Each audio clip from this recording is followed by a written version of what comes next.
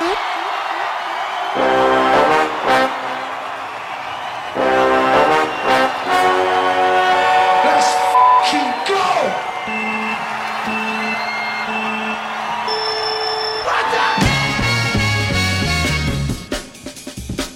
welcome back to another episode of Music Club FM. This week we are very, very excitingly looking at Download Festival, which was due to start yesterday. I'm really sorry this has gone on late. The reason is because I, this week, have roped in the help from a very old friend of mine called Jamie Oldfield. He's better known on the YouTube world as Jamie Slays, where he just, plays insane guitars and makes really, really, really cool videos about metal music and anything kind of heavy, really. It would be very easy for me to look at Download Festival and just kind of go through some of the bigger names, but having him on has been really great. He's walking us through some of the smaller acts, some of the older acts, some of the stuff that I don't know about.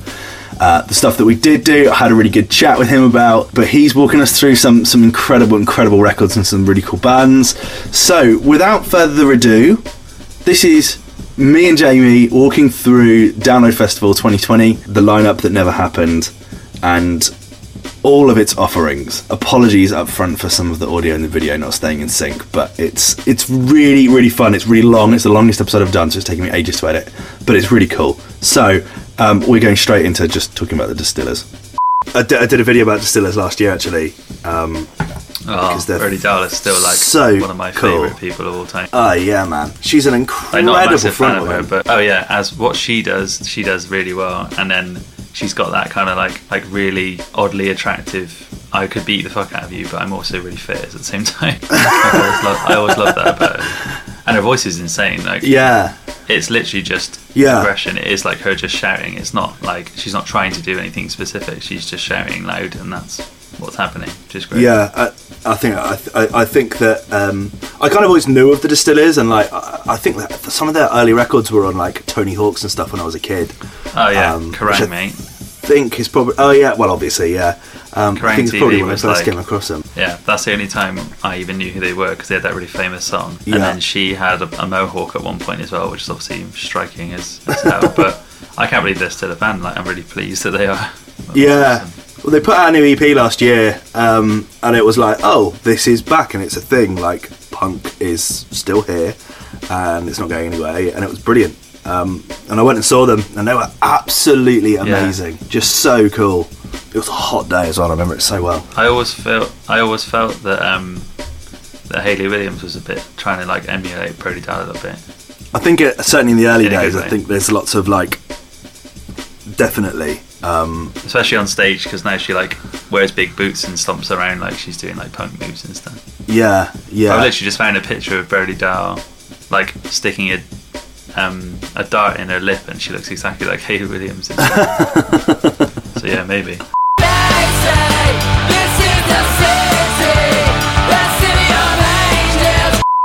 Paramore definitely aren't on this lineup.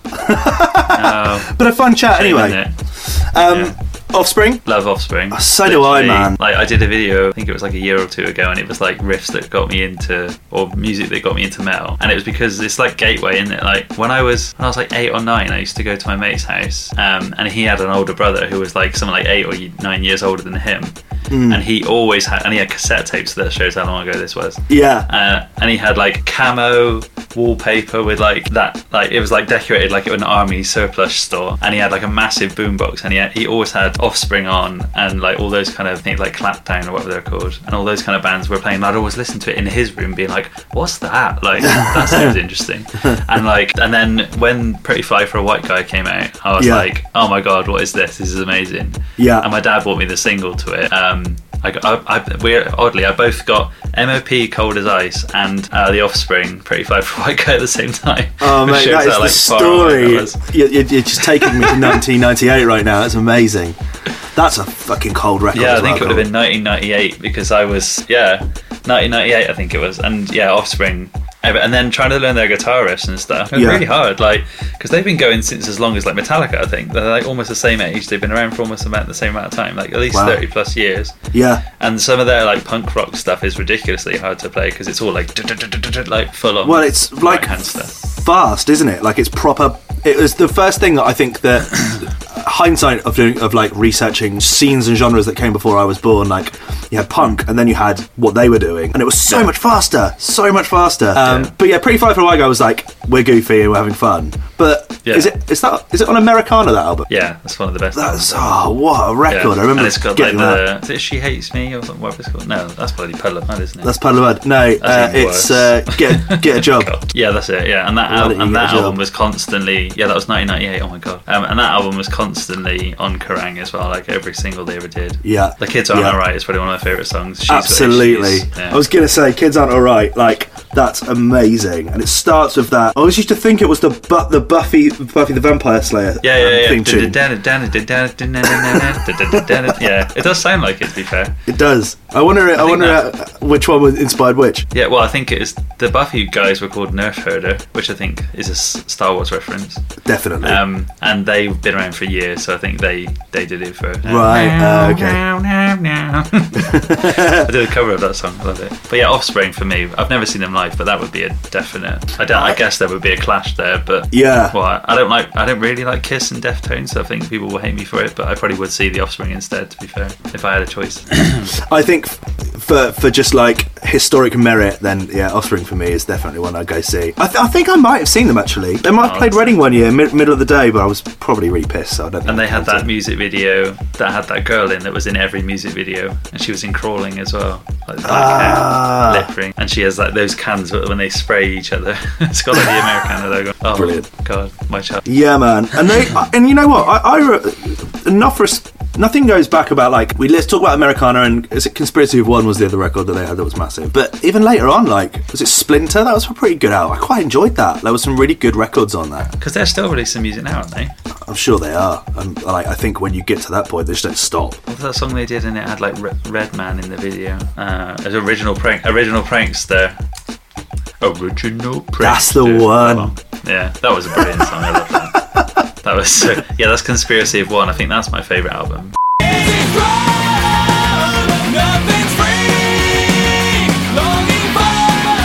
Going on to the main stage, I don't know anyone till Frank Carter. Okay, I know a few of them, so that should help. Yeah, talk to me about who. So I don't know the Wayward Sons, I don't know Theory, but Motionless in White and I know Black Veil Brides. They're both American. They're both kind of like shock rock bands. Right. If you think of like Marilyn Manson, maybe like Rob Zombie, White Zombie style, but they're like metalcore. So they play like low tuned, like 7-string guitars with like really high distortion, but they wear like face paint and stuff. I imagine for this you can always put a picture of them in, but Motionless in White have been around for a long time and they sound a lot like Marilyn Manson. There's a lot of talking vocals and there's a lot of synth and like weird keyboards and stuff, but it's still really modern. And then they still have lots of singing and stuff that makes them really popular and like kind of radio friendly. But they were one of the bands that started, I don't know who actually started it, but there's still a big trend in metalcore scene to like paint yourself black. Not like blackface, but like you paint your throat and your arms and you literally paint it with paint and you look like... I remember Wes Borland doing that once. Yeah, so if anything, maybe it was inspired by him because he's been doing it for years, and him doing it was no reference to anything. He just did it because that was his thing,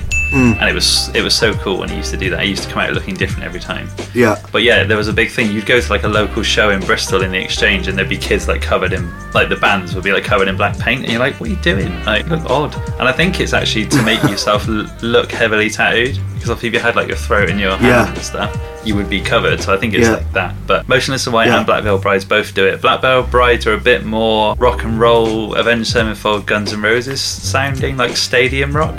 Right. Yeah. So they sound a bit like what if Avenged Sevenfold and Motley Crue and Guns N' Roses had a baby, but they also wear makeup too. So they used to just be like normal skinny jeans, V-necks and stuff, and then they kind of did a thing and they have like fire and there's lots of like operatic stuff, and which might be why they're on like the same stage as Kiss, because obviously they dress a bit like them. Yeah. Well, I guess if you look at kind of stage makeup and you look at like the goth scene and then you look at people like Kiss, and the idea of painting your face is nothing new, and then I guess tattoos is one part, but also just making that more and kind of painting your whole body is just another way of doing it, isn't it? Yeah, because I think both both of the bands might be from like the California scene, which back in the day, like maybe 2004 onwards, there was like 18 Visions and Avenged Sevenfold and Poison the Well and all those kind of bands that were doing like wearing like pink eyeshadow and like when fully like emo was fully a thing and like with different fringes and stuff. And I think they're just like the modern evolution of that. I think they're just the new version of what that was when we were growing up, and that's what it is now. Falling from hell, falling from grace, and there is nothing. Have you ever seen Frank Carter or been to a Gallows gig? No, and no. I know who he is. I know who they are. I've seen his brother's band.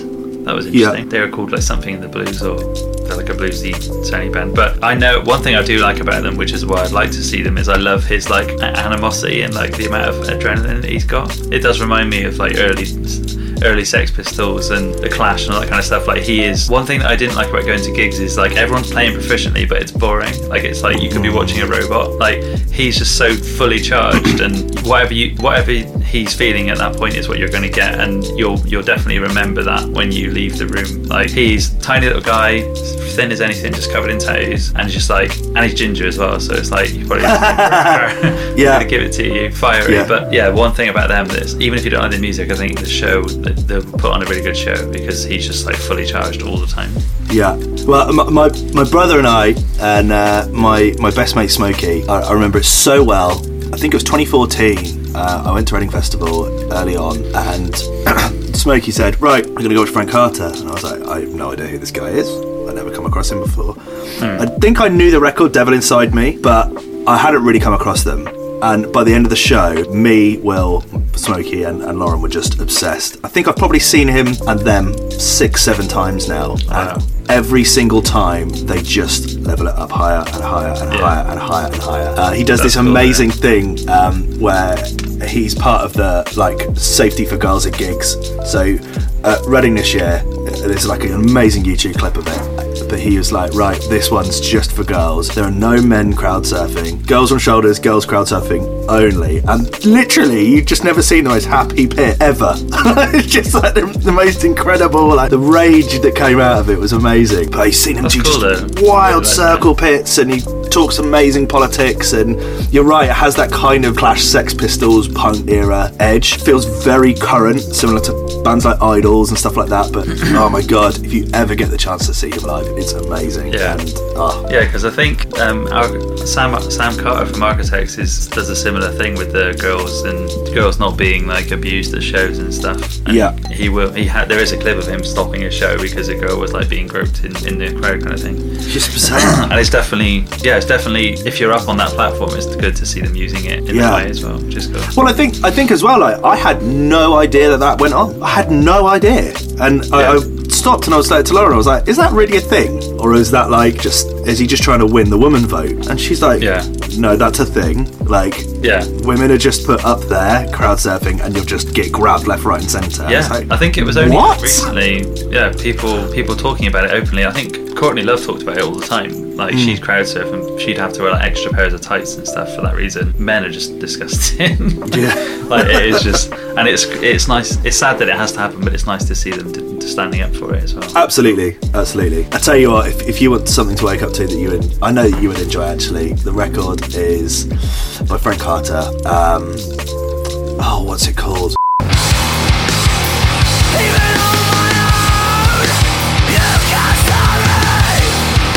Deftones, I've never been a big fan of, but I do remember them being on Kerrang and listening to Back to School. Oh, what an amazing tune. What a tune. Yeah, I'm not, like I said, it's sacrilege. I mean, they've got some really good riffs, and I don't know if it's Stephen Carper or Stephen Carper. I think it's Stephen. He has some of the coolest guitars ever, and he has really low range ones, so they're like 9 strings and stuff. It's insane.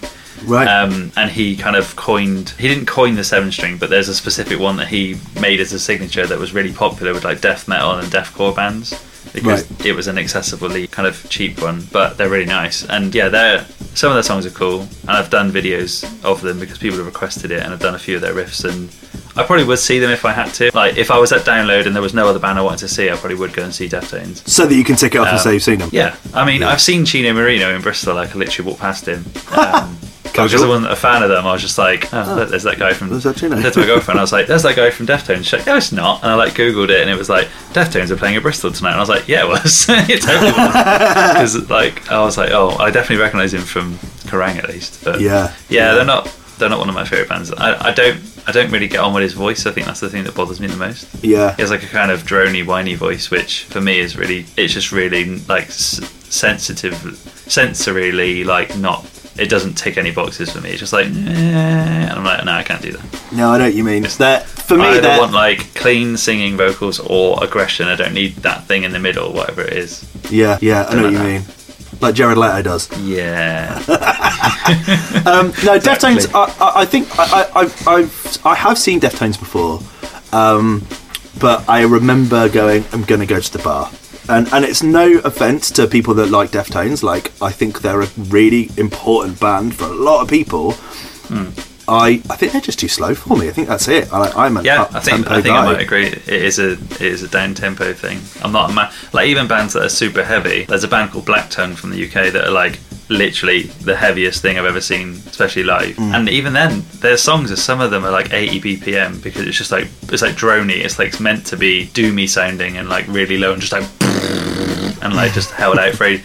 And then you're like, can you crack on now? Like I love like like full on like just fast and in your face. And there's a time for drony and there's a time for fast. So as long as you can have a balance, but if all your songs are the same and they're all down that like mid-tempo range, I'm like, I'm not interested. Yeah, it's not for me. But it is clearly for a lot of people. Yeah, I mean, yeah, like you said, they've had a massive impact on the world, especially when the new metal thing was kind of kicking off, and they're still a band now, and some of the new songs they've done are really good. But they've been around for years as well. They're like they formed in the 80s. Yeah. Mad. And they're still the same. I think they've only lost one member, and that was unfortunate because he passed away. So I think I remember that. Like, the bassist, I think it was. Right. But if I was there, I probably would have to be in the queue just to wait to see Kiss. I'd be getting my spot just to go see Kiss.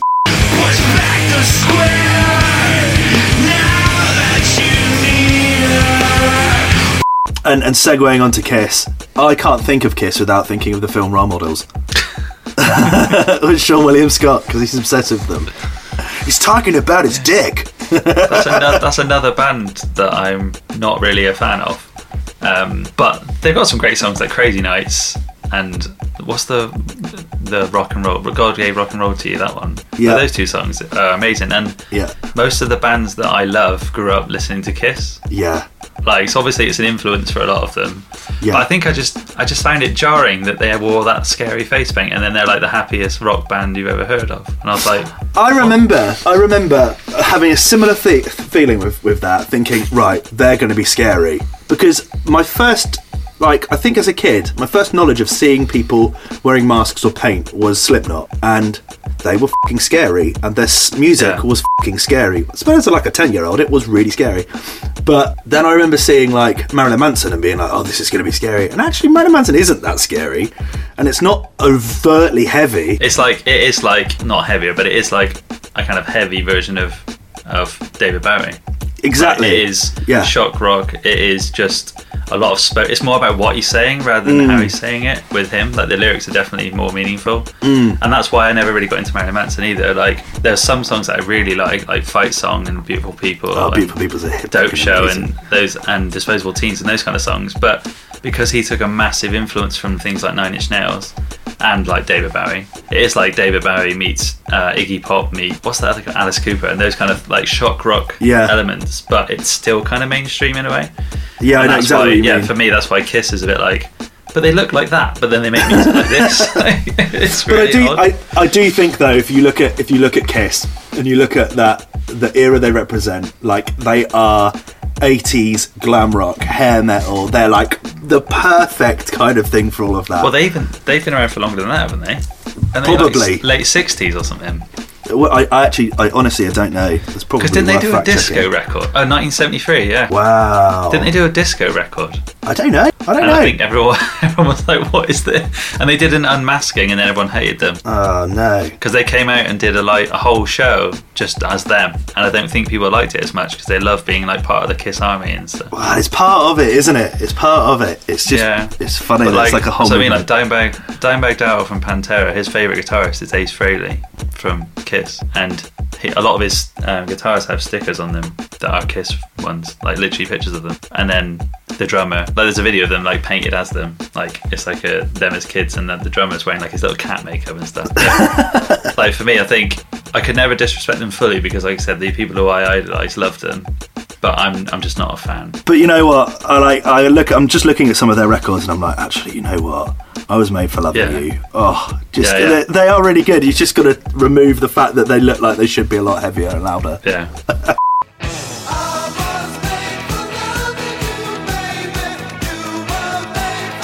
When we get onto Saturday, that's where my interest peaks. I know some of those people personally as well. Oh, really? Cool. Yeah. I only know, on that one, I only know Higher Power. So I'll only talk about the ones I do know, because I don't know some of them. But Lotus Eater, massive fan of them. That's my girlfriend's one of her favourite bands. They're very, very interesting. Like they're a new type of music that I'm still not sure what came first. So there's a band in Australia called Alpha Wolf, there's a band in Australia called Dealer, and there's a band in the UK called Loathe, who are also on this same day, but on the Avalanche stage. And they're all very similar sounding, but I don't know which one came first. So it is almost like the new metal revival. Some of it is like new metal 2019, and that's awesome because I love new metal. It's one of my favourite genres. That sounds right on my street. So yeah, Lotus Eater are from Scotland, and they're one of the, like, out of all the bands I've ever seen in my entire life, they've put on one of the best live shows I've ever seen in the Exchange in Bristol. I've been to a couple of really good gigs there. 50 to 100 people, if that. Yeah. And the guy was playing as if there was like millions of people there. And amazing. It would come across as aggressive because he was saying like, I want to see people die and all that kind of stuff. But he was such a good hype man for his own band. It was insane. Like, he was the front man that everyone would want as their front man. Yeah. And he's just like, they play like really, really low tuned guitars, like literally like you're playing essentially a bass but on a guitar, and it's groovy as anything, and they use like really weird effects, which is why it's like new metal style. And the vocals they're aggressive, but they're more like shouty rather than extremey or like guttural. Right. They are just him going like rah, rather than him like putting on a voice. And they're insane. And they're about to go on tour with Poppy as well. Oh, wicked. Which is insane because obviously she's like just blown up over YouTube because she's like this weird character which is like a robot. Yeah. But they also went on, I think they went on tour, or it got cancelled, but they were going on tour with Bring Me the Horizon. Right. Which is also massive because where was it? It must have been a festival where they were both there because it was before Corona. Like, now life is like pre-Corona and past. Yeah. But Ollie Sykes got the vocalist of Lotus Eater out on stage with him and did a song with him, which cool. Obviously makes them just go like skyrocket. Well, you know what? I hear Poppy and Bring Me, and I go, right, there's someone who's thinking outside the box. So I'm definitely intrigued. What record do you recommend? Right, let me find you my favourite one, because I can never, with most of these bands I know the riffs but I don't know the songs or the lyrics or anything. I know how to sing along to it, like riff wise. Oh, here we go. Here's a nice little advert. But they've done a really good thing as well that a lot of bands are now doing as well, where they release singles before they release an album. Yeah. And it's a really big thing now, especially with like the YouTube generation, to bring out a single and then release it all as like a big playlist, rather than bring out an album. Because you bring out an album this week, next week you're off the charts already because not enough people listen to it, or there's a new album out next week. Yeah. Whereas if you bring out a new song every month or 2 a week, you're constantly like charting. So I think that's what they started doing that a lot. Yeah, I think there's a lot to be said for that. It is definitely to do with like YouTube and the way the algorithms work, coming out, how the algorithms work. And like, there's a guy that I follow quite closely, but also he owns a guitar company that I'm endorsed by. His name's Ola England, and he is a YouTuber also, and he did like a clinic where he talked about like he almost basically said like albums are dead, like it's a dying format. Like, bands nowadays, if you want to become up and coming, you need to be making like singles and doing them every so often, rather than doing an album, like a 10-track album that no one's going to listen to. Yeah. Well, I think also like it helps build like the hype, doesn't it? Like if you're listening to a record and you know, because you have loved 5 of the songs over the last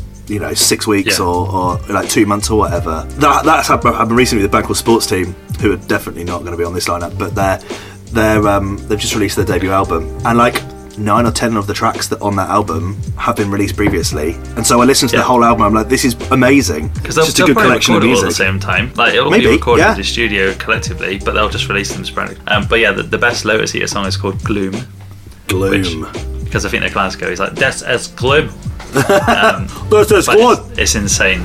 Yeah, it's insane. Like, yeah, if anyone who ever wants to listen to like, because they're not like metal. Like, there's definitely a weird crossover still with some of these bands on this stage as well. That even when like Loathe, they're not like a metal band, but they belong on that stage. But they're in the metal genre. Yeah, they're in the metal genre. There's like a lot of bands that aren't like metal.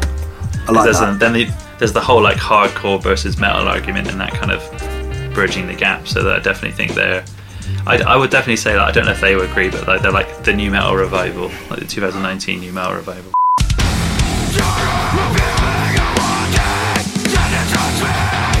Bleed From Within are a band that I know personally and I've known for years.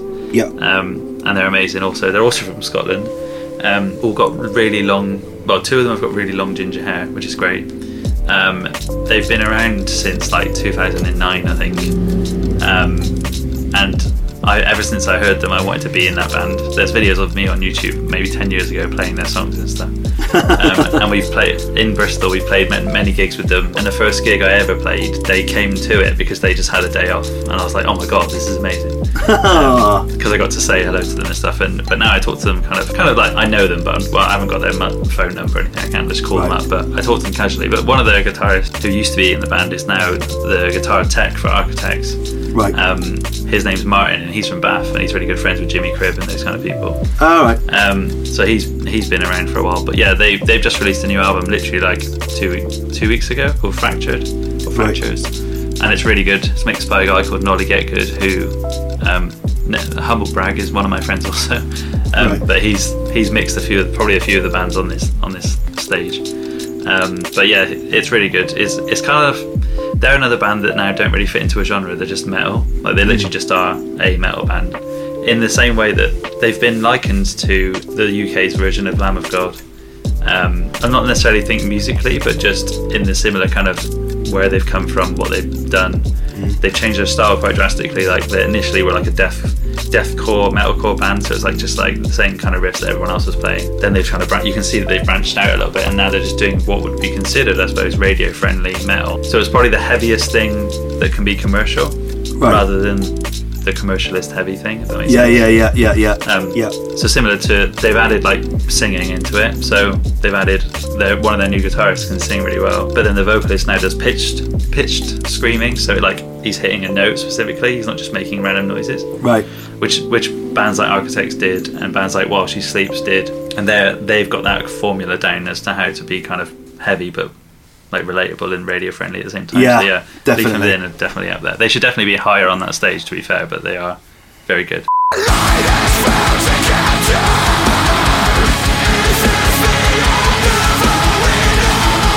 Chelsea Grin are another really big band that I've been a fan of for years. They're another deathcore death metal band from America. That's definitely a deathcore band. Yeah, this is why Death Dog 2 stage is probably one of my favourite ones. And they play really low 7-string and 8-string guitars. I saw them in Bristol last year, I think, and they've got a new vocalist now who was in another band, so they did like a swap. Like literally, like the guy from Chelsea Grin left. I think he went into another band, but I don't know if he still is in that band anymore. But then the guy who's their current vocalist was in a band called Lorna Shore, who are also really good, but he's now in Chelsea Grin, and they're really, really heavy. And there's a really funny video on YouTube, if you look it up after, of a security guard at a gig in America just like proper vibing and like loving it, and like everyone's just focusing on his reaction. He's probably heard of them before, but generally with security guards they're always like, what the hell is that noise? Whereas with him, he's like fully getting into it, and he like knows where all the like props are and stuff, and it's really cool.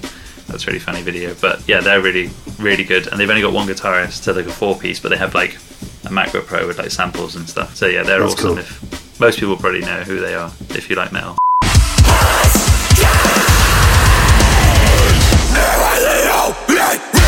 The next band is Dying Fetus, who've been around for a very long time. Forever. Literally, like, yeah, genuinely forever. Like they've been around since 1991. So I was 3 years old when they started being a band. They're a really big traditional. So they're like a traditional death metal band. So they're like there's only 3 of them as well. So their guitarist is their singer, and then I think they have a bassist and a drummer, and that's it.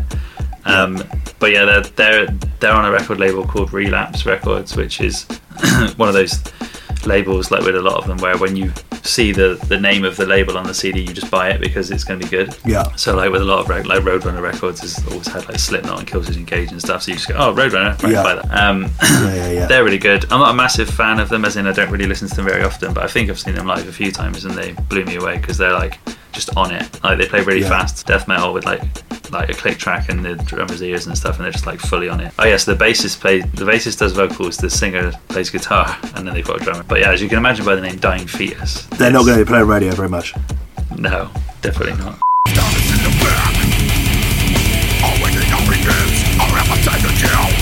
So Obituary are another really classic old band, and I'm not sure if they've got the same members. I'd be surprised if they did, because some of them in the pictures look really young.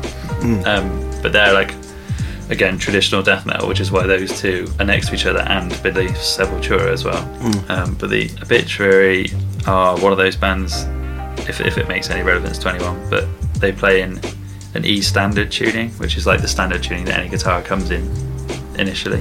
Right. And that's interesting because it means that they can still make heavy music but playing in the standard tuning that your guitar comes set up in.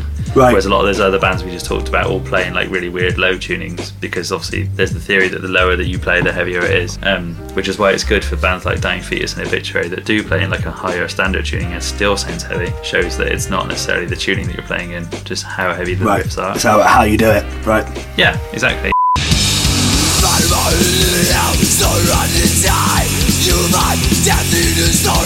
But yeah, and then Sepultura, so that's another band that's been around since 1984. They're from Brazil. Oh, really? And they have their brothers, 2 brothers called the Cavalera brothers. Max Cavalera is their vocalist, and they've literally been around forever. And they always used to wear like typical kind of leather jackets, long sleeve shirts, heavy metal hair, like long wavy hair. I only knew about them because when I was growing up and listening to new metal, there was a band called Soulfly that did a song with Corey Taylor from Slipknot. Right. And the vocalist from Soulfly was the vocalist from Sepultura. So Sepultura are like a really, really old thrash metal band.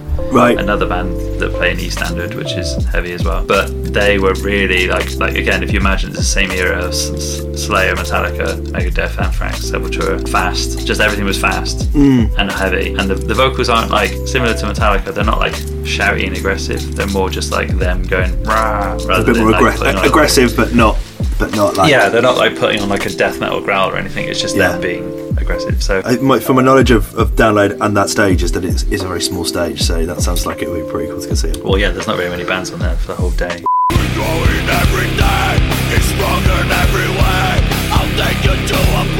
Load are one of those bands I was saying that playing like a really weird low tuning.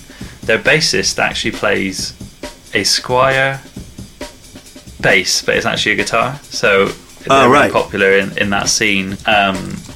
Because it's an extended range like a bass, but there's 6 strings on it like a guitar. So you can just play normal bass riffs, but you're playing them as quickly and as rapidly as a guitarist would. So I think it's either their bassist plays it or their guitarist plays it. And a lot of people on YouTube now who do like Loathe and Lotus Eater covers will buy one because they're really cheap. They're like £100 to £200, but because they are as long as a bass, but thin-ish strings, and you can play riffs on them, it sounds really odd. So the Loathe started doing that weird kind of thing, which is why I was saying I don't know who came first, Lotus Eater or Loathe. Right, but it's all a bit experimental.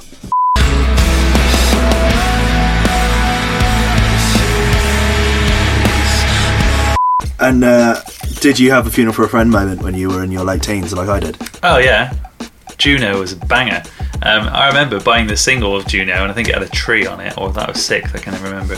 But it had 2 versions, and one was spelled like Juneo, like with like bow, like EAU, and then one was spelled like JUNO, I think. Right. And one had screaming in it, and then the other one didn't. So one was like the radio friendly version, and one wasn't.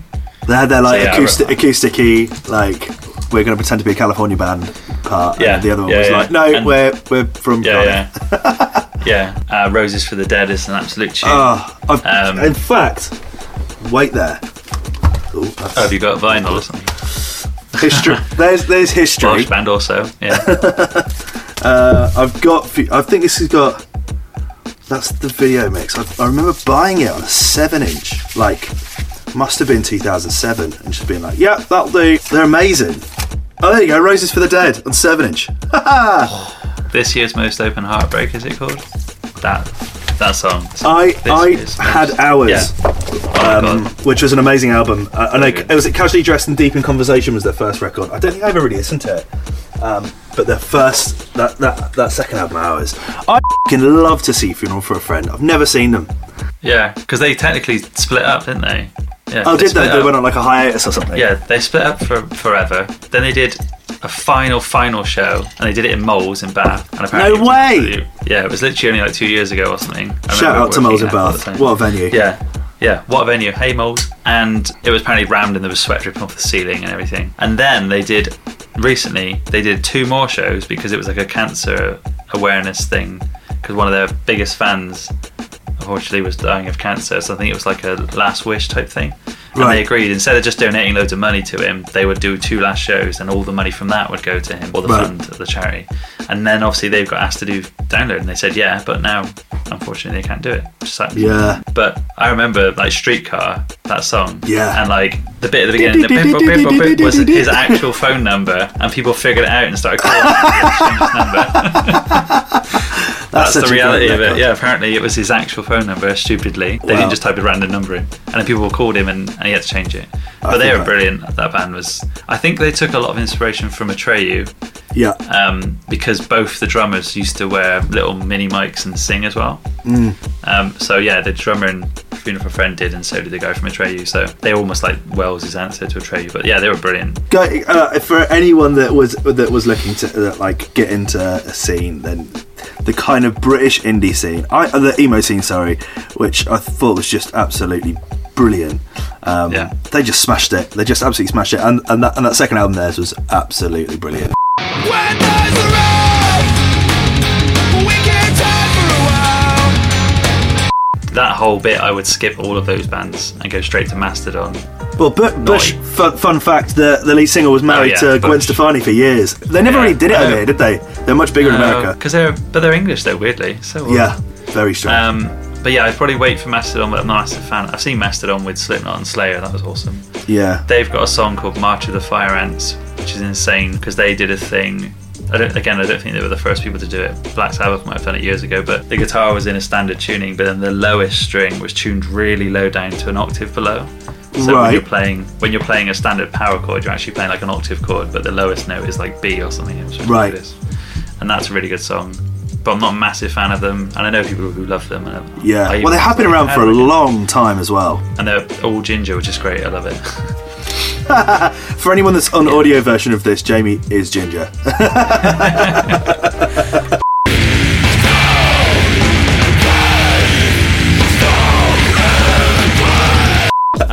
And then Killswitch are obviously like one of the best bands of all time. Right. So I'm going to have to Like- admit something to you, Jamie. I don't know much Killswitch Engage. you So ever this heard is your of time to shine. Oh, I've heard of them, You of ever- course. Yeah. So Killswitch have been around for a very long time. They did a thing where their first album was 10 years ahead of its time. So the bands that were coming out in 2010 were starting to sound like what Killswitch Engage sounded like in 2000. Right, okay. So they were doing kind of drop C metalcore, singing and screaming, like screaming verses, and then chorus was always like beautifully sung. But the stuff that they were doing was, again, it was riffs that it's a catch-22. Either the riffs now sound like that because of them, or vice versa. But they were doing stuff that they like led the way with that kind of sound, and then everyone just kind of copied what they did. Right. Then they got really big, and their vocalist left because I think he couldn't deal with the pressure of being in a big band and touring a lot, because I think he had a family. And they got a new guy called Howard Jones, who was then in the band for ages. I think he's technically been in the band longer than the other guy. Right. And they did a Dio cover of Holy Diver, and it's amazing.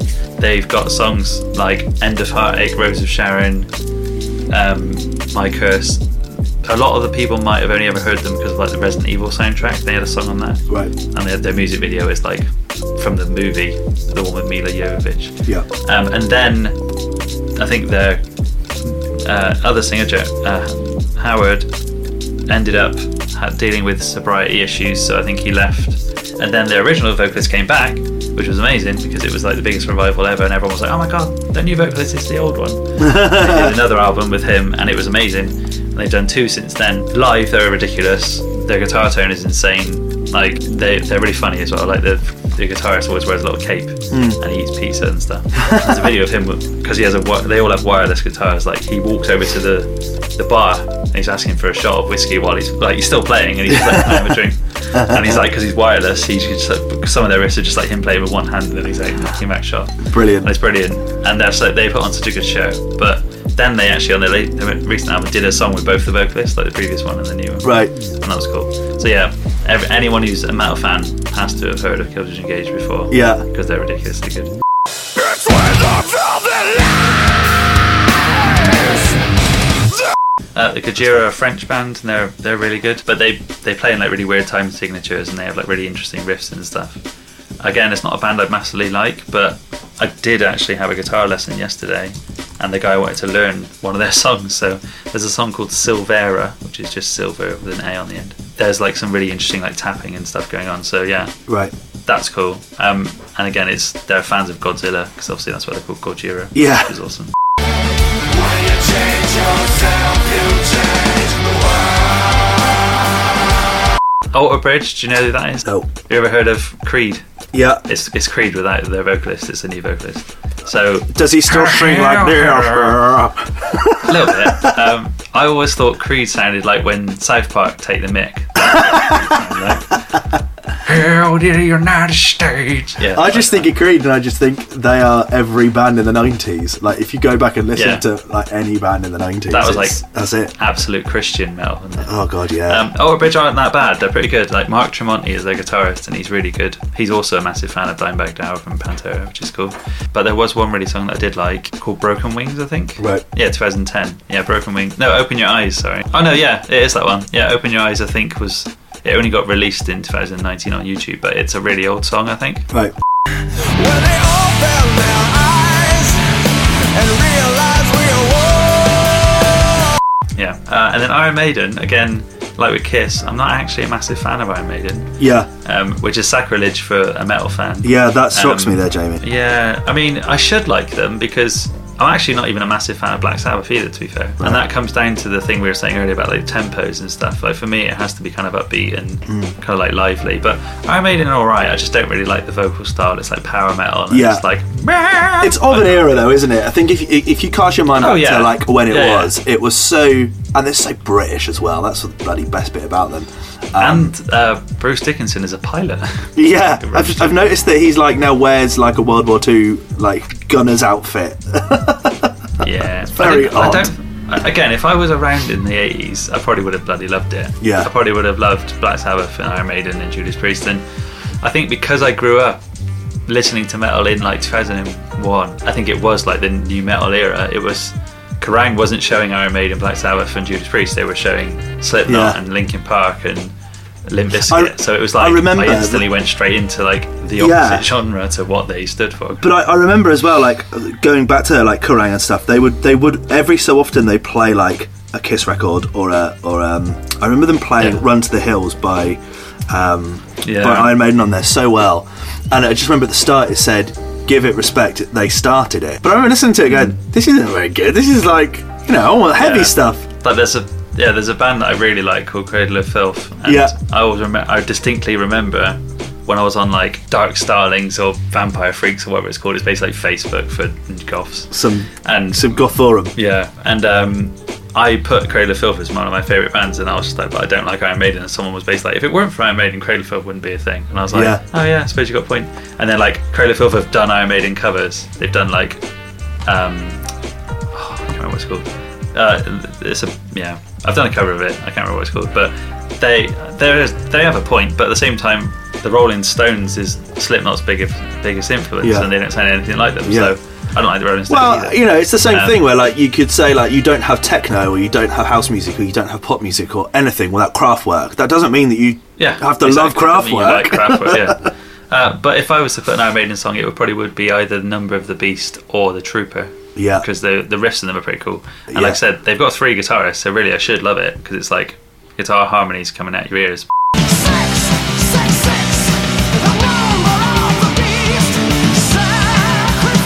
But yeah, the next stage, what's the next stage called? The Dogtooth stage on the Sunday is actually a really good one as well. I don't know any of those guys.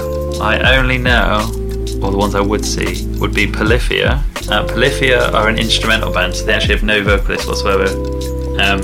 That's a real big thing for the last maybe 8 years. Right. There's a lot of instrumental bands. Either they're one person that has a studio band, like a stage band, or they are a band but they only do instrumental. So Polyphia are like really young from America. So when they started, the kid, his name is why can I forget his name? Tim. And he's like, now he's only like 21, but when they started he was like a kid.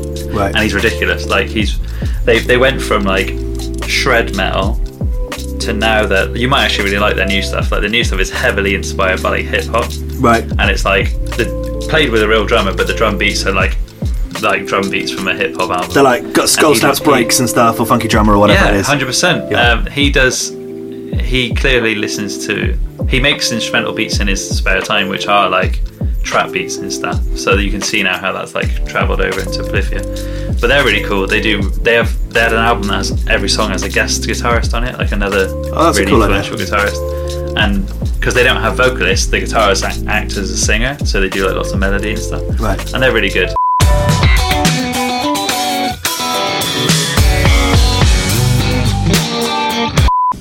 North Lane are also really, really good. So I was saying earlier about Nolly Getgood, who mixed the Bleed From Within album. He also mixed the North Lane latest album, and it won Best Album of the Year last year.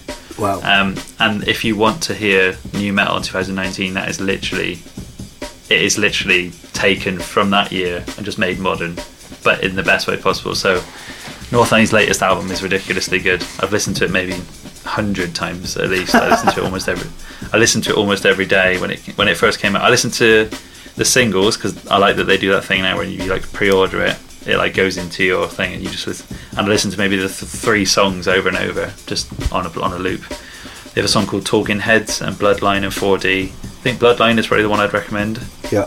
And there's like some dark lyrical material in it where the singer talks about his parents being heroin addicts when he was a kid and not really knowing if he was going to get food that day and all that kind of stuff. And it's really kind of cuts right to the bone. But the album is insane. And again, if you like new metal, it is literally new metal 2019.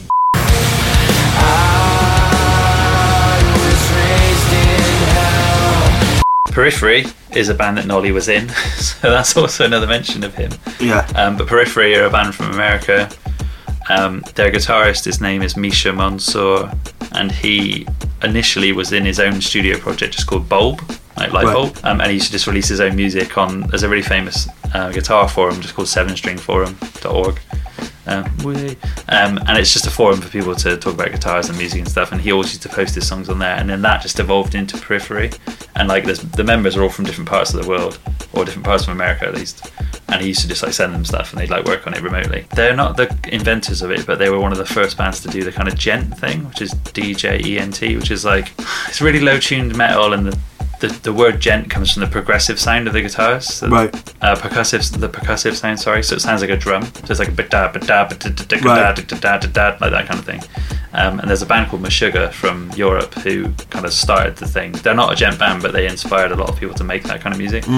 Periphery always had like 3 guitarists as well, whereas now I think they've only got 2. And then Nolly was in a band in Bristol called Red Seas Fire, which are like the British equivalent of Periphery. And then their bassist, Periphery's bassist, left, and then Nolly joined as their bass player. He was like a fill-in, but he stayed for ages. And now he's like their mixing engineer, and he does their albums and stuff. And I think now they actually play live with a laptop as the bass player. No way. They use like the stems that he's actually fully recorded, and they put them through the PA, and it just sounds like there's a bass player there. That's so cool.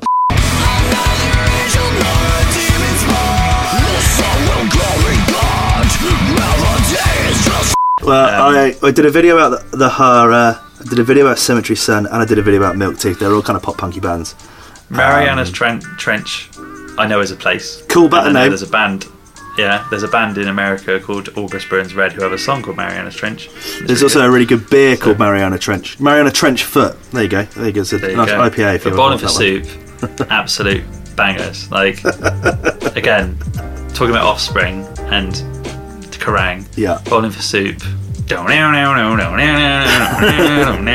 that song, Girl All the Bad Boys Want, was one of the songs of our generation. It was. I think. Do you know, I did a video about Bowling for Soup last year, one of the first ones that I did, and basically, I put a video together before I did my WTF series, which just basically said that like RNL is a festival of new music. It's what young kids listen to. This is what it is. Yeah. And so when I did my bowling, and this is to clarify for anyone that's watching this, that's wondering what the fuck, because there was so much hate.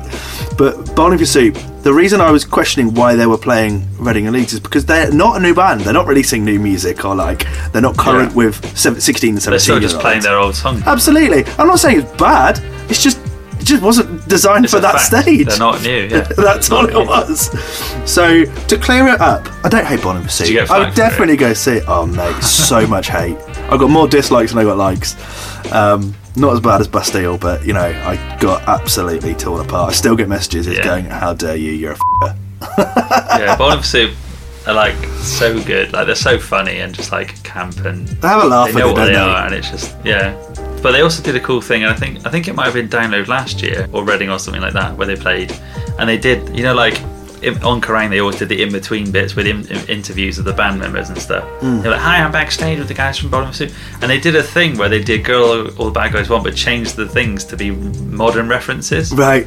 So instead of saying like she likes Godsmack and Agent Orange, which were like really heavy bands, and he's like, "But I love whoever he loves," he says like Post Malone and someone else talking about, and he like references like Snapchat and Instagram and stuff. So it's like a modern rendition. It's an update of it. So it's just an updated version. Like you said, they're not releasing new music; they're just updating the old ones. So that would probably be the song on the playlist. Has to be Girl All the Bad Guys Want. Or what was the song they did? Where the video was them like in a street and the lady it was like across the road was like a MILF. Yeah. 1985. That's the one. That was 1985. Yeah, but I like it because the video is them dressing up as loads of other people from 1985. Yeah. They do like a Motley Crue thing. And they have a laugh with it. Yeah, absolutely. Yeah. So I probably would watch them. Springsteen, Madonna, way before Nirvana, there was U2 and Blondie, and music still on MTV. The next stage, the second stage, I only know maybe 2 or 3 bands. So Wednesday 13 is someone who's been around for a very long time. So Wednesday 13 was in a band called Murder Dolls, which was the band that Joey Jordison from Slipknot was in. Kind of created him and Wednesday 13 made Murder Dolls, and it was the first time you saw Joey with that mask on. Right. So it was like, wow.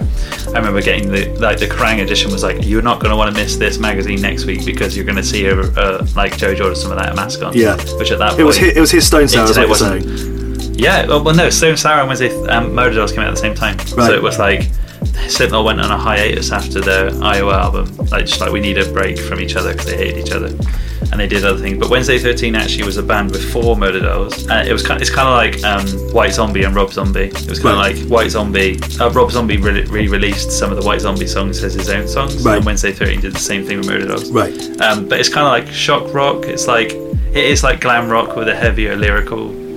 It's more about like if you know, like there's like a lot of goth kids that love like B-movie horror films, that kind of thing. It's like that. Like they only wore black and red in Murder Dolls, and Wednesday 13 I think kind of started that. They like shaved their eyebrows and drew them on with like eyeliner pencils and stuff. But they played essentially like Gibson SGs and like really like normal looking kind of rock and roll guitars, and played like riffs that were what you'd associate with bands like Poison and Motley Crue, not like super metal chugs and stuff. It was like power chords and stuff. But they had songs that referenced like Dawn of the Dead, the film, and there was like samples from films and stuff in it. Right. But I haven't listened to Wednesday 13 since then, and I know that his music is a bit more modern, so I think it might be more down the lines of like Marilyn Manson and that kind of thing. But it's him, and then it's his band, so he's like the person, and then his band. Bullet in your head, is how I want it, your body on the floor. POD, absolutely. Another blast from the past. How can you not mention POD? Absolutely. One thing I used to love POD, and then I found out they were slightly religious because they're from a Spanish Mexican background, aren't they? So obviously they're pretty Catholic or something. But I hated it then, but now I think they're great. Like Boom is a great song. Yeah. Alive is an amazing song. Yeah. One of the riffs. What was that? Was it one of their albums Did where another song, didn't they? they had a whole record? Then I was like, this is all about the Matrix. But then I realised the Matrix is just referencing loads of religious stuff anyway. I'm It's like pretty Sleeping sure with the Zion. Matrix had a soundtrack. I think it had a soundtrack that had them on it as well. Right. Because they had a song called Satellite. Satellite was their first what's big the record, I video think, that really for? broke them over You here. for the anyway. Nation. You for the Nation was a great song. Oh, that's a tune! Yeah, mate. Yeah. That whole like The idea, new metal, like with like rapping, and that whole Yeah. time was so fun. Mate, I have a absolutely new metal loved it. playlist, and whenever we go to Japan and go to the karaoke rooms, we always just sing new metal songs. They're like the best songs all the time. So yeah, You for the Nation, Boom, Alive, they're probably the best ones. Yeah. And but it's like da-na-na-na-na. Highly recommend going back and listening to a back catalogue of P.O.D. Yeah. I feel so alive for the very first time. Of Mice and Men, not to be confused with the book of Mice and Men. Yeah, we did a video they're about them band last year from- as well. So further in depth. The band. Yeah, did a cover, Oh, cool. covered them last year. Because they They've got a recently new changed their vocalist, didn't they? Yeah, Yeah. Yeah, So yeah. I think his name was Austin something. yeah. Because they he left their thinks label, boys didn't throw they? out. They basically, if I'm right, I could be wrong, but they was independent for a long time, and then they had a stint on Epitaph or one of those independent labels. Then they went and signed a Yeah. major. Then went, we don't like the major. Then went independently. Yeah, they did a thing, I think, where one of the albums they released was really mainstream. I think Yeah. The Flood, I think it was called. Yeah. Or Defy, one of those ones. And it literally sounded a lot like Slipknot, but like a really more mainstream version. Right. And it's the same thing that all metalcore bands do. They dumb down the riffs, they add more singing, and they make a little bit more hooks, and then it becomes more mainstream. But then the people who liked it originally don't like it anymore. But yeah, they're a band I never really got into, and I think it's because I was like, why don't I just go listen to Killswitch Engage or As LA Dying instead? Yeah. Like, they were kind of a band that were doing something that bands that I already liked had already been doing years ago. Yeah. I'm not saying they're a bad band. They are really good at what they do, and some of the new songs they've done are really, really popular and really poppy and listenable. But yeah, I've never really got into them. So yeah, and then there was that band. Is it Of Monsters and Men or something? And I thought, I bet they're like the a little nice folk band. They're completely different. Yeah, they're completely different. Yeah. Oh, bless. I don't really know any of their songs either, so I wouldn't be able to recommend anyone. Just go on YouTube and choose the most popular one. Just go and watch the video about it. Baroness. There's got loads of Yeah, or watch. information Yeah, about just plug your own little card in. who the f*** is Of Mice and Men?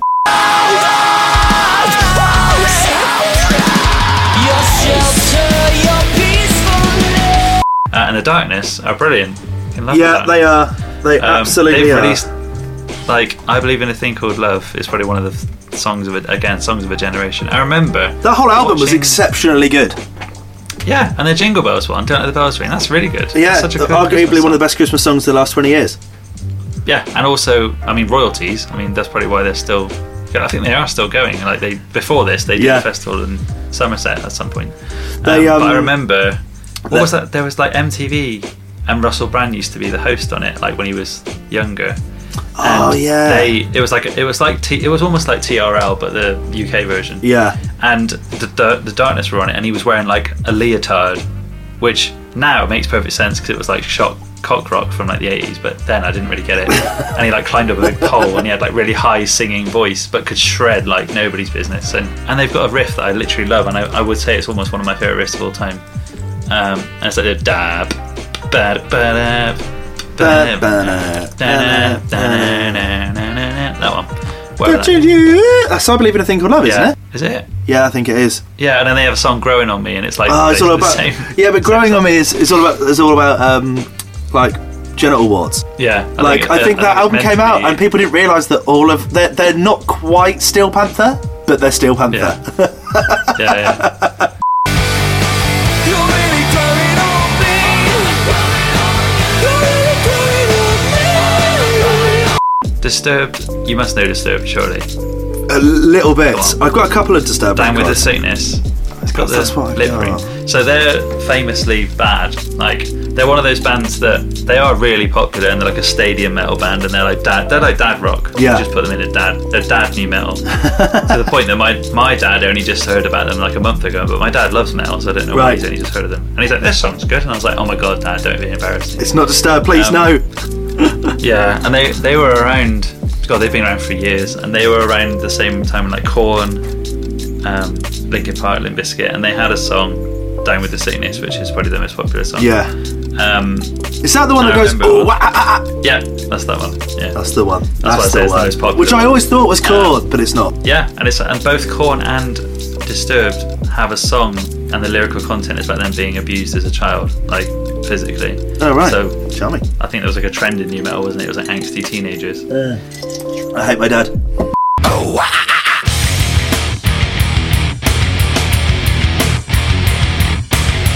Yeah. And then the next few bands are really cool. I really like a few of these bands. So Wage War are similar, maybe similar to Of Mice and Men and North Lane. Like if you like that kind of stuff, you'll like Wage War. Wage War are a metalcore band from America as well. 6-string, 7-string, low-string metalcore. Everyone's ripping off Killswitch Engage pretty much. Yeah. But they're quite popular because they have singing in as well. They did a new album recently that everyone kind of slammed and said it was just too similar to their previous one, but more mainstream. But I really liked it. I thought it was pretty good. That album was called Pressure, and my favourite song off that one was Hurt, I think, because there was a trend where a lot of bands were using one-word titles for their songs. Yeah. So they've got Fury, Hurt, Low, Ghost, Grave, Prison. But that album is just really good. So I would say, yeah, it even says like for people who like bands like Polaris, Dayseeker, and like Moths to Flames. So there's a band I also like.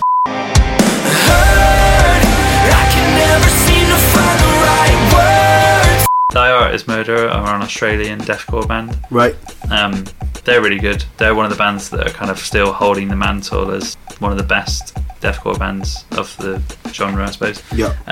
They're kind of like, in a non-disrespectful way, paint by numbers. Like they found their thing and it works, so they just do it over and over. Yeah. They don't bring anything new to the table when they bring out a new album, but it doesn't mean it's bad. It just means Yeah. it's the But same. that's completely okay because what they Yeah, do is exactly. it works. There's nothing wrong with that. Yeah, exactly. Like Metallica didn't really I've got a lot change of too time for much in that. the early years. Obviously, they changed a lot recently, but yeah. So, Die Art is Murder are one of my favourite bands in that genre.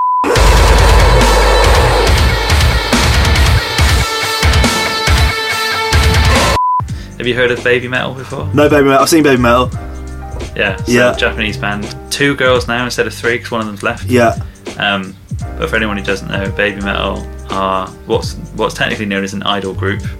Right. In Japan, they have idol groups that have been kind of manufactured by record labels and stuff, Right. or agencies. And people in Japan get really obsessed with idol groups in the sense that, kind of like when things like Backstreet Boys and Boyzone were big, and like everyone's sister or mum or girlfriend had a favourite member. Yeah. Kind of like that. Like idol groups can have.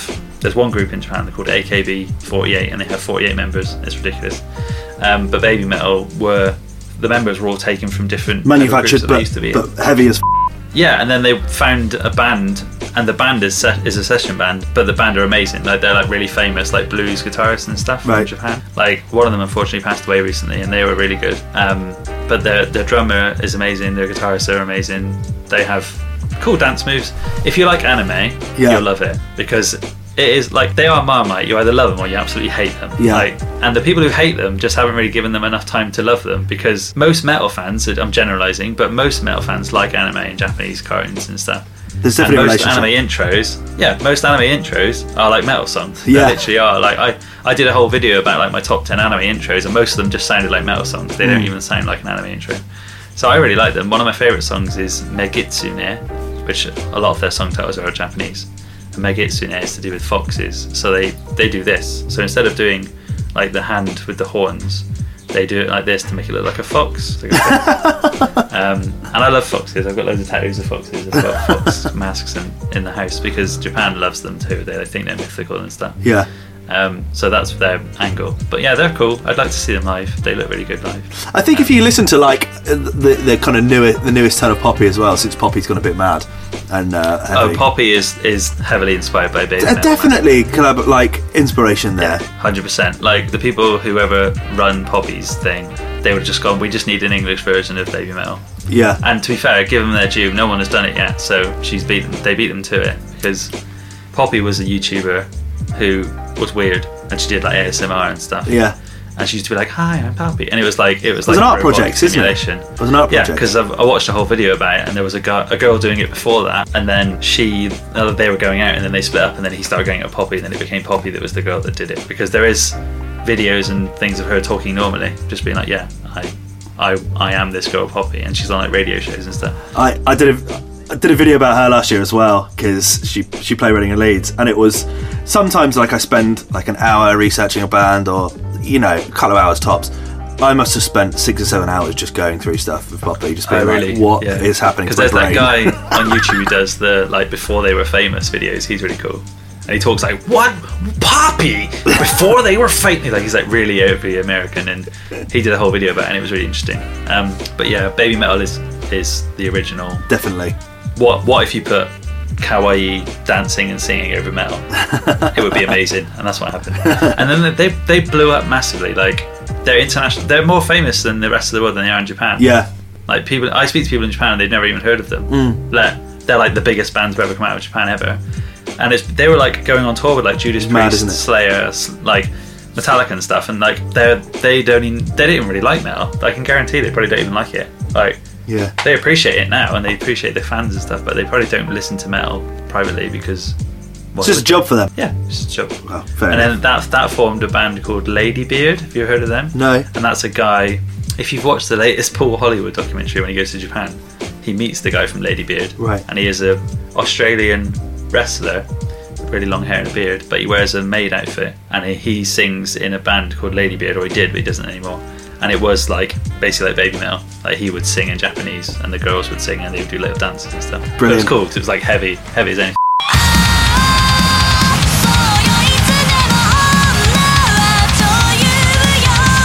Korn, obviously. We talk about Korn for hours. We could, couldn't we? We were talking about new metal loads in this episode, but like in this Korn chat, is another band that I'm not really a fan of, but I love the songs that they've done that I like. So I loved that they actually branched out and did an album with Skrillex. Yeah, that was cool. And it was so on point with what was happening in that scene at the time. I mean, new metal was pretty much in that era anyway, and then Skrillex was in a pop punk band or hardcore band. He was in first to last. Well, and I think if you look at like how new metal formed, it was like, right, let's see what happens when we blend genres. So to then go, right, well, let's just take what we've got and blend it with something else. That works really well. We saw them a couple of years ago, and I was like, I know every record they're playing. This is an amazing show. They were so good. Yeah. The most famous genre blend ever was like Run DMC and Aerosmith. Absolutely.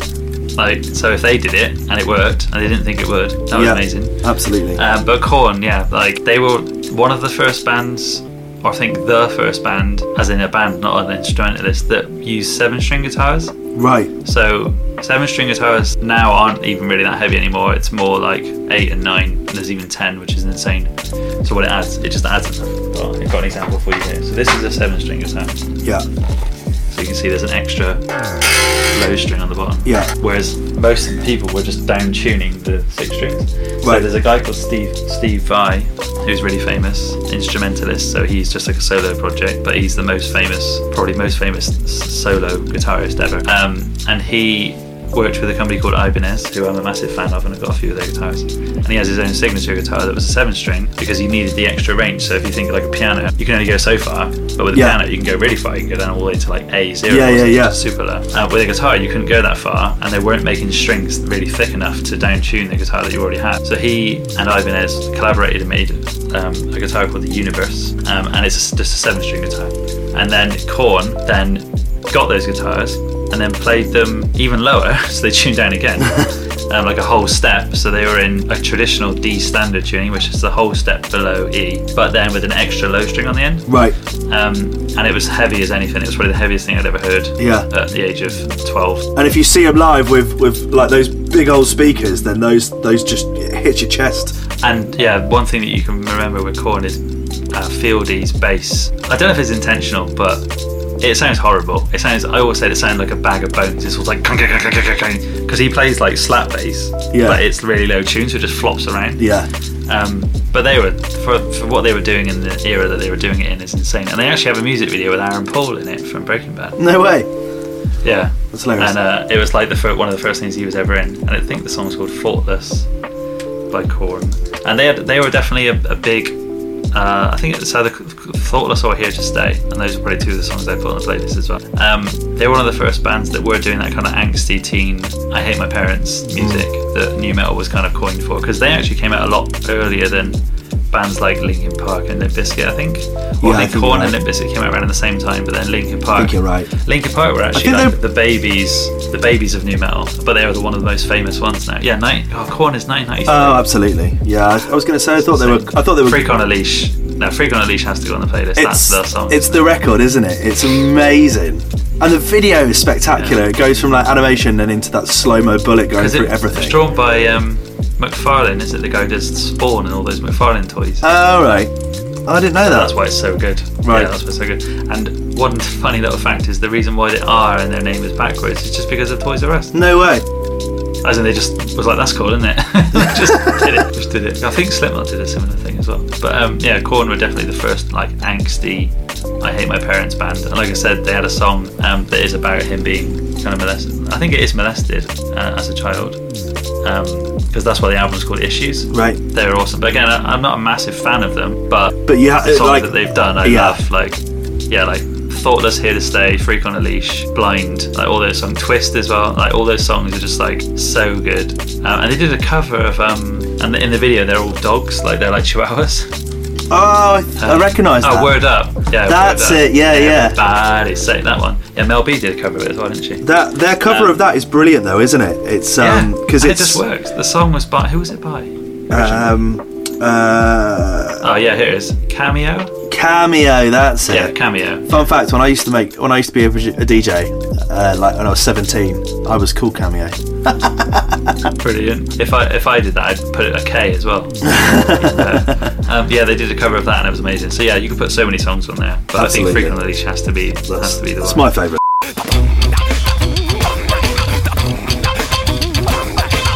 And then System of a Down, obviously you know System of a Down, everyone knows System of a Down. First record I bought by myself as an 11-year-old boy, January the 20th, 2001, I went and bought Toxicity. What? Toxicity, yeah. Oh, spectacular album. Toxicity is the first album I heard too, but then you realise it's their second album. Yeah, it's just so Sugar the first one.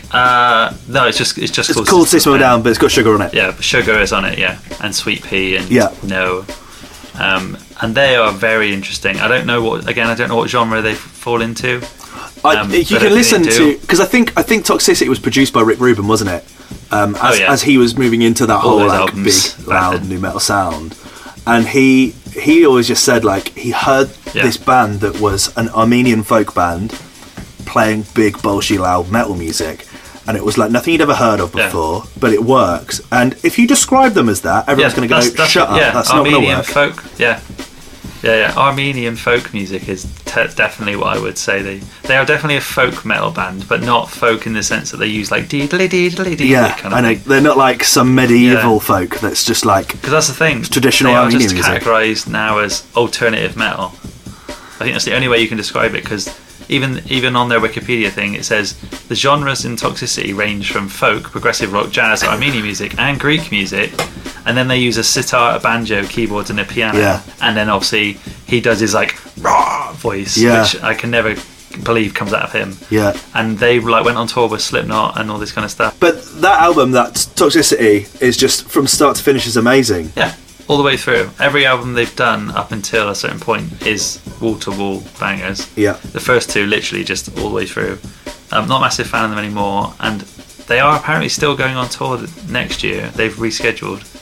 But the last I read, they all hate each other, and the drummer has publicly come out as defending Donald Trump, which is a bit weird. Right, interesting. Because they've got a whole song about the Armenian genocide and stuff. Yeah. Which would be odd that they then... It would be interesting they're supporting someone like Donald Trump. Yeah.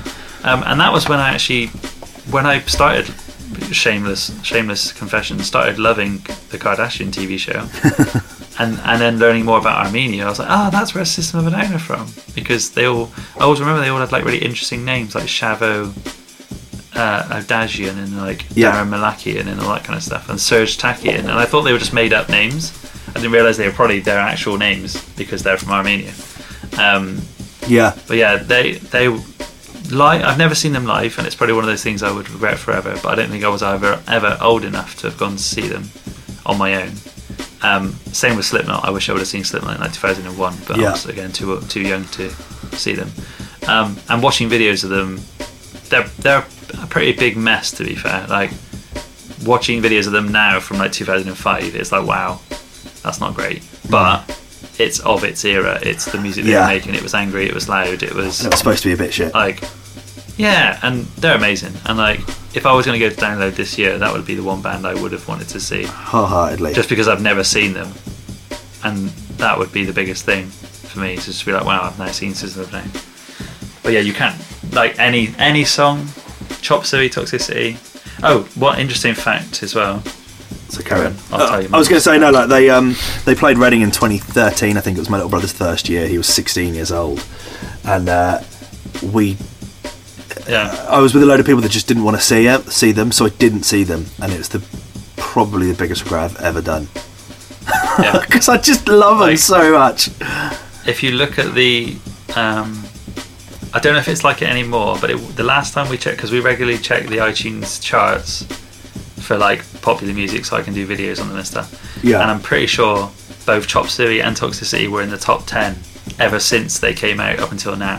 What, of like the alternative charts? As in iTunes metal genre chart. So like, even if you go on Apple Music and sort by genre and put them in chart, so I'm pretty sure literally up until this year that Chop Suey and Toxicity have both been in that chart since they were released. So since 2001 or something.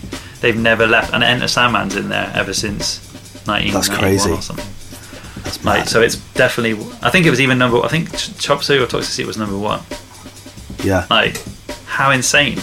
Like, I remember sitting in maths class at school, and I, believe it or not, I didn't really enjoy school, and I didn't really care that much. I used to sit at the back and listen to music, and I didn't even used to wear a uniform sometimes. I used to wear metal t-shirts, and I can't believe I got away with it, to be fair. And my mate was like, listen to this, and you'd like have one headphone, and it was like, what the hell is this? And it was Chop Suey, I think, and I was like, this is insane. Yeah. And I need to hear more of it. And then you realise they had another album, and you're like, oh my god, there's another album. Yeah. And then you just like, I was just starting to learn to play guitar, so I was like, I need to learn. Like, Aerials is probably one of my favourite songs of all time. Stunning, absolutely stunning record. And the production on it is if you brilliant. listen to it on the album, especially listen to it on the album, and it has all the folk singing at the end, like the traditional singing, and it goes on for ages, like before it gets to the next song. And finding out then that Rick Rubin did that, and then did Slipknot, and then did like Beastie Boys and all that kind of stuff, and then I think he did Adele and Beyonce recently as well. Like and then we watched a documentary about him, and then you realise that he is like the most eclectic person ever. Yeah. Like him and his mate, didn't they started Def Jam, didn't they? Yes. Or he started it, but I don't know if he owns it anymore. But him and Thingy Sims, isn't it? Russell Simmons. Sims? Yeah. Russell Simmons. Like they did Def Jam, and he is one of the most iconic people of all time, but he's just like hippie white guy. Yeah. Which is insane. But then I said, like, was a songwriter on Adele and Beyonce's latest albums, and did Slipknot's third album, like Volume 3. And Corey Taylor famously came out and said he was one of the worst producers he's ever worked with, because he's like, why are we paying him all this money to never show up? It's like, well, he's a producer, he's not an engineer. He just shows up and talks through the overall. I think he expected him to be there all the time, like saying, why don't you try this and why don't you try that? And he didn't do that. And he's like, I haven't got time for that. And he's recently apologised, I think, because he's like, I realised how much of an idiot I was. But yeah, some of the, I think every new metal album potentially he was involved with at some point. He was involved in a lot of big ones. I think a couple of the late Linkin Park records he did as well. Like he's just a monster of a producer, absolute monster. Yeah. And it's just but like that would be. But that System of a Down to finish off the Sunday is just absolutely brilliant. Yeah. What a band to finish on! Oh my god, that would have been so good. Well, if they change the lineup to the same next year, I think I might have to at least get a day ticket.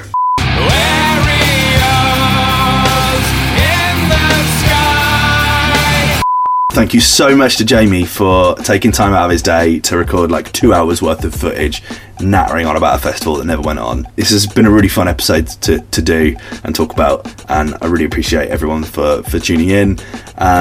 You can go check out Jamie's channel. It's called Jamie Slays. There'll be a link in the description. He's absolutely brilliant and really kind of I used to work with Jamie, and his work really inspired me to move on to do this. So you have him to thank for a lot of what I do. So thanks again for everyone for tuning in, and thanks for Jamie so much. And we'll see you next week for, I think, probably our top 50 records of 2020 so far. Oh, that's going to be a fun one. Cheers.